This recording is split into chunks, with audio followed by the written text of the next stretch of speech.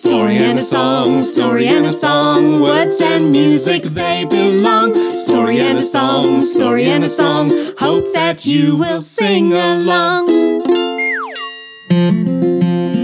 Kia ora, I'm Tanya Bad. And I'm Peter Forster. And we'd like to welcome you to A Story and a Song, a storytelling podcast for children from the Batcave. All right. Story. Okay, well, I think there's one more book in the pile. Another book one? Well, yeah. That's what we just thought. Every time we do a storytelling Batcave, we have to think. Pete and I go, what are we going to share with the tamariki and their whānau in this version of the Batcave? And I was thinking, well, I've never really shared some of my books. So I thought, but like I said, as much as I like books, I really like telling stories better than reading them. And I like people making their own pictures. Okay. So, you see, there's one more down there. And this story is a wishing story. I'm going to lift it up, Batlam. I think you might be getting sore jaws from dragging books around. Yeah, I have to say, I think I might need a little massage in my mouth.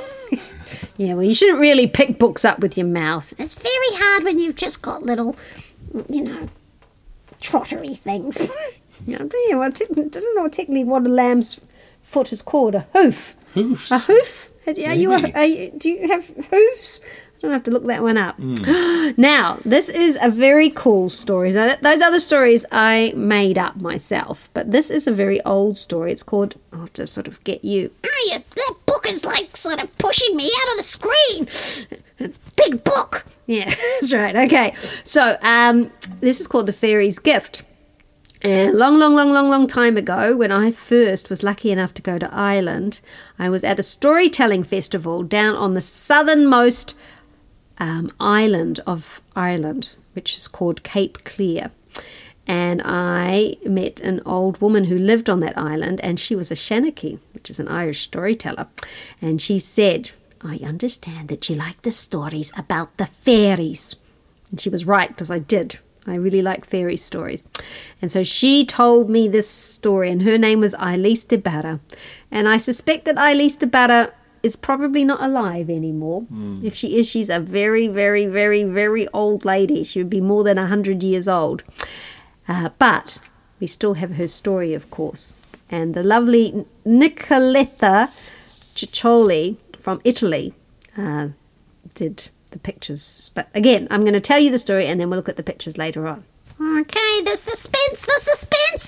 Yeah, and this is a wishing story. So maybe you can all think about what you might wish for. Oh, I bet I know what you're going to wish for. Oh, it might not going to be what you think. It doesn't start with chocolate and end with biscuits? No! That's what Pete would wish for. Hey, Pete. Did you hear that? I did. I was in the middle of guitar. Oh, he was guitaring. We just interrupted him. Anyway, you can all think about what you would wish for this last story for the Batcave. Elise de Barra's story. And that's what the nice thing about sharing stories is when we share stories that are told to us by people, we remember them at the same time. Yay! I wish I'd met Elise de Barra. She's pretty cool. All right, you're going to get yourself comfortable and think about what you're going to wish for? Okay. So this is one of those stories that starts once upon a time. Do you like those ones? I like those ones. Once upon a time, on the edge of a forest, there lived a woodcutter. You can probably guess from his name what he did. Cut wood? Pretty good guess, Pete. He did. He cut wood. If you're like us and you have a wood fire at home, maybe somebody in your house has been out there with an axe, chopping the wood and cutting the wood. And that's what the woodcutter did. Every day he went into the forest and he cut wood because he had 3 other people that he had to look after. There was his wife, there was his mother, and there was his father. So the 4 of them lived in that little cottage together. And they were very, very poor. They were so poor that when it rained, there were holes in their roof and the the water came in. And when the wind blew, it found its way through the little cracks in the holes in the wall. And sometimes they didn't have enough to eat, and sometimes they went to bed at night with hungry tummies. Now, if it wasn't difficult enough not having, food and a nice warm dry house, well, the woodcutter and his wife, they'd only ever really wanted one thing, and that was they had always wished for a child. Because look at you, look at the cool children here.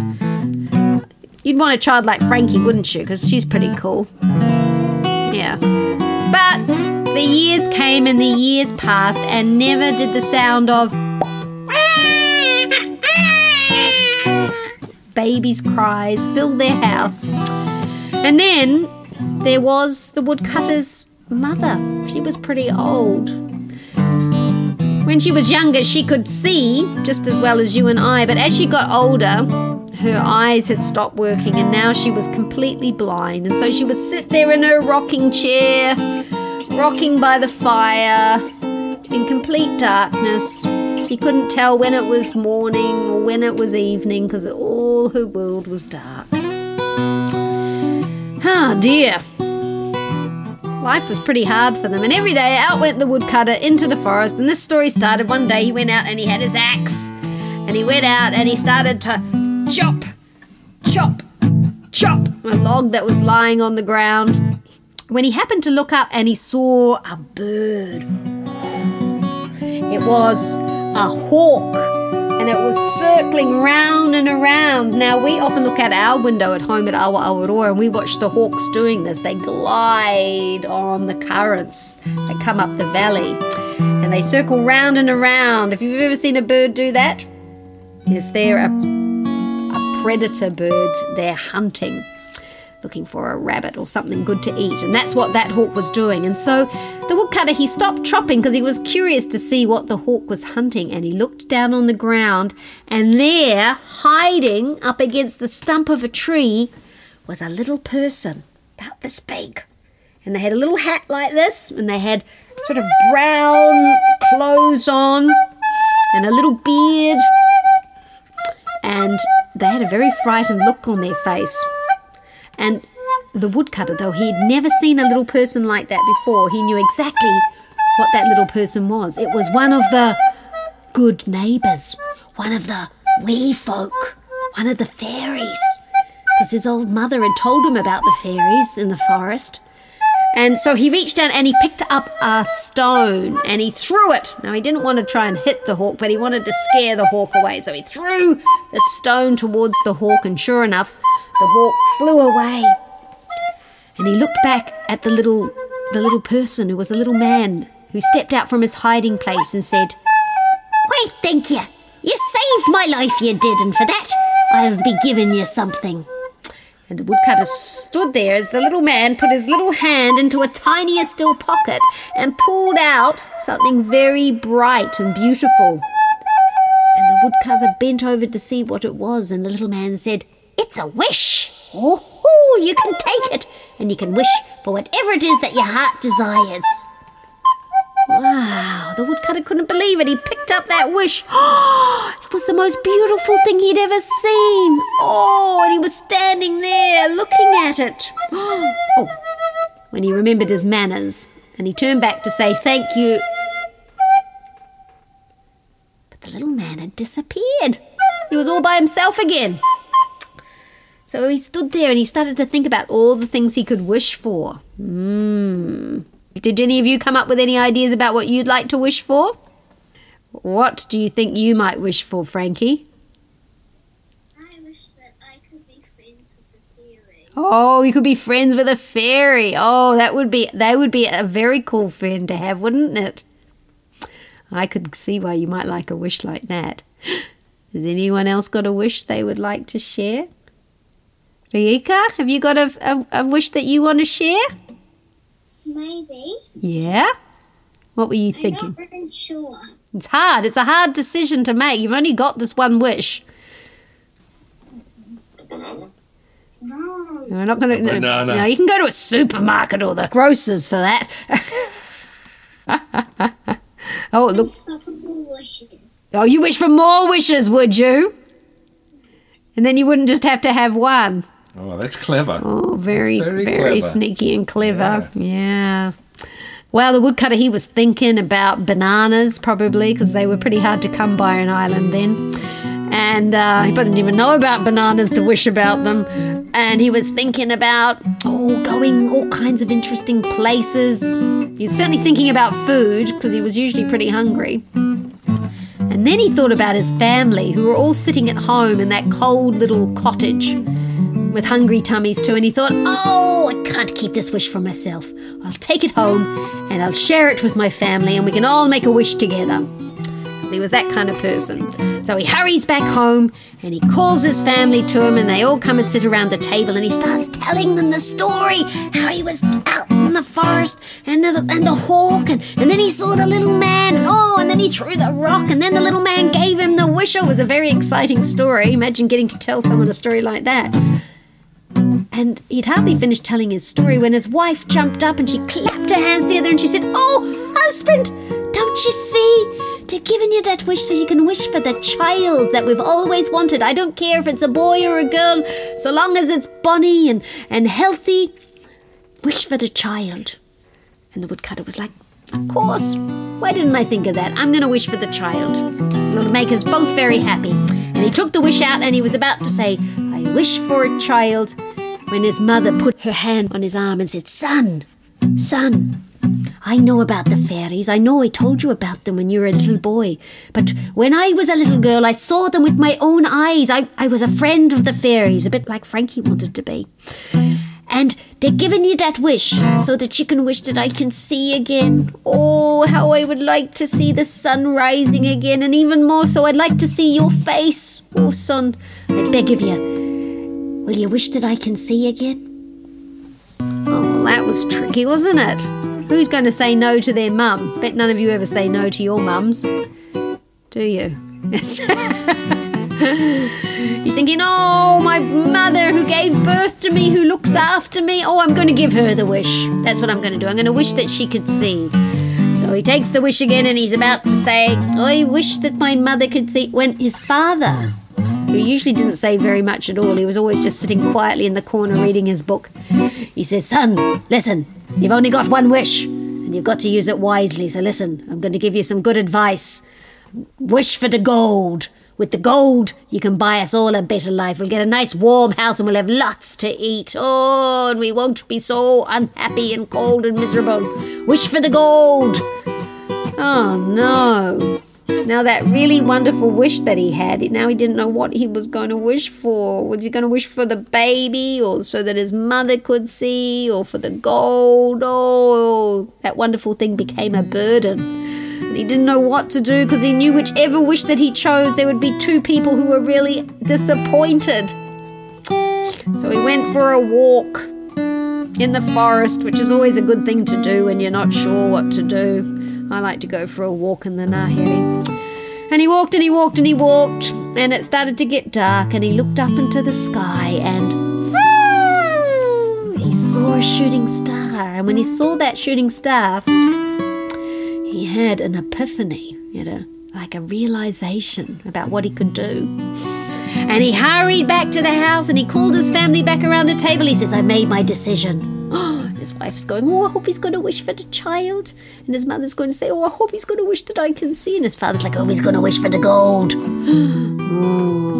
And he took out his wish and he let go of it and it floated up and the light illuminated the room and the family as they sat there together. And he said these words. He said, I wish that my mother could see our baby lying here in a cradle of gold.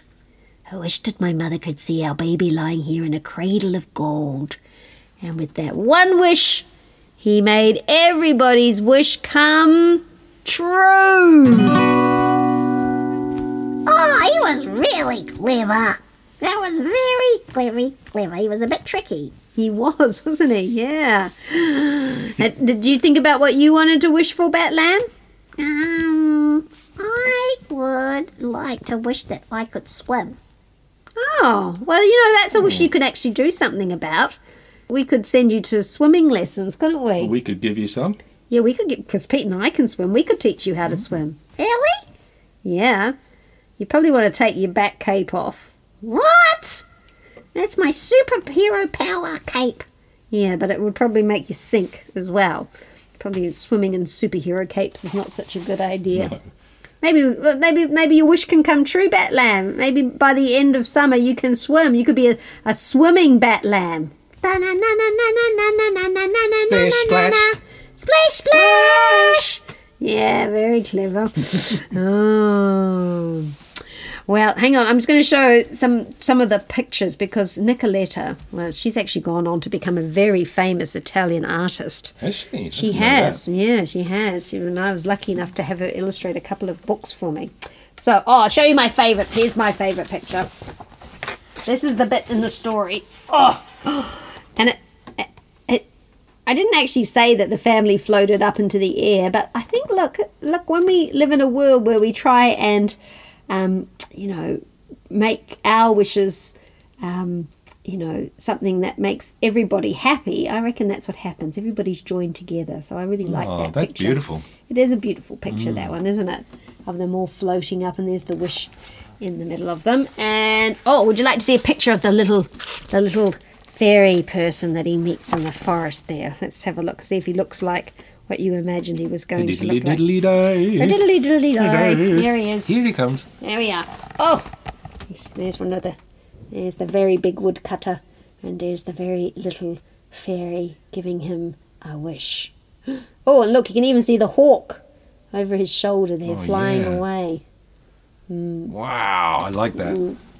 So, there's a couple of pictures from The Fairy's Gift, an old Irish story by Elise de Barra, which probably wasn't by her. It's a very old Irish story. They're the old stories that get handed around. Well, time flies when you're having stories. And you know what? You can find those storybooks in the library, and I bet you guys all have library cards. So next time you go to the library, you can go and ask for those books and you can borrow them. That's what's so cool about libraries. Mm-hmm. Yeah, and you can look at the other pictures. Yeah. Oh, can I look at the other pictures? Yep, later on you can. But now it's time for us to go to bed. Yeah, there's a lot of that goes on in our bed. Actually, I'll tell you some exciting news. Okay. I'm going to tell them that next time we do the Bat Cave, we're going to be doing it from Malaysia. Yeah, that's right. Where's Malaysia? It's a long way away. Somewhere very hot. It's very hot, and we have to hop in an aeroplane and fly for 11 and a half hours. Oh. Yeah, so it's a long, long, long way away. And we might try and persuade some of our storytelling friends who are joining us from all over Southeast Asia. Maybe they might come along and tell some stories on the Bat Cave. Would you like that? Yeah, some other storytellers. Yeah, that would be cool. Bit of variety. Bit of variety. Just Pete and I. Spice it up a bit. Yes, and you're here as well, Bat Lamb. I mean, you're the spicy part. Yeah. Okay. So we'll see you in Malaysia. Hopefully all the technology will work, and we'll send you a message. Do you know there's a special city in Malaysia called Kuching, and that means cat in Bahasa Malay, and that is the cat city. I've been there before doing storytelling. Are there lots and lots and lots of cats? Well, there's lots of pictures and statues of cats. In fact, they have a cat museum. Ooh. Some people might like to go to a cat museum. I think I'd like to go. Yeah. Hey, well, thanks everybody for tuning in, and we look forward to seeing you in a month's time and sharing stories from Malaysia. Until then, take care. Harara, see you. Po Marie. Night-night. Bye-bye. Thank you for joining us today. If you'd like to be part of our podcasts, you can join the Bat Cave or support us by purchasing books and audios from our website www.imagined-worlds.net.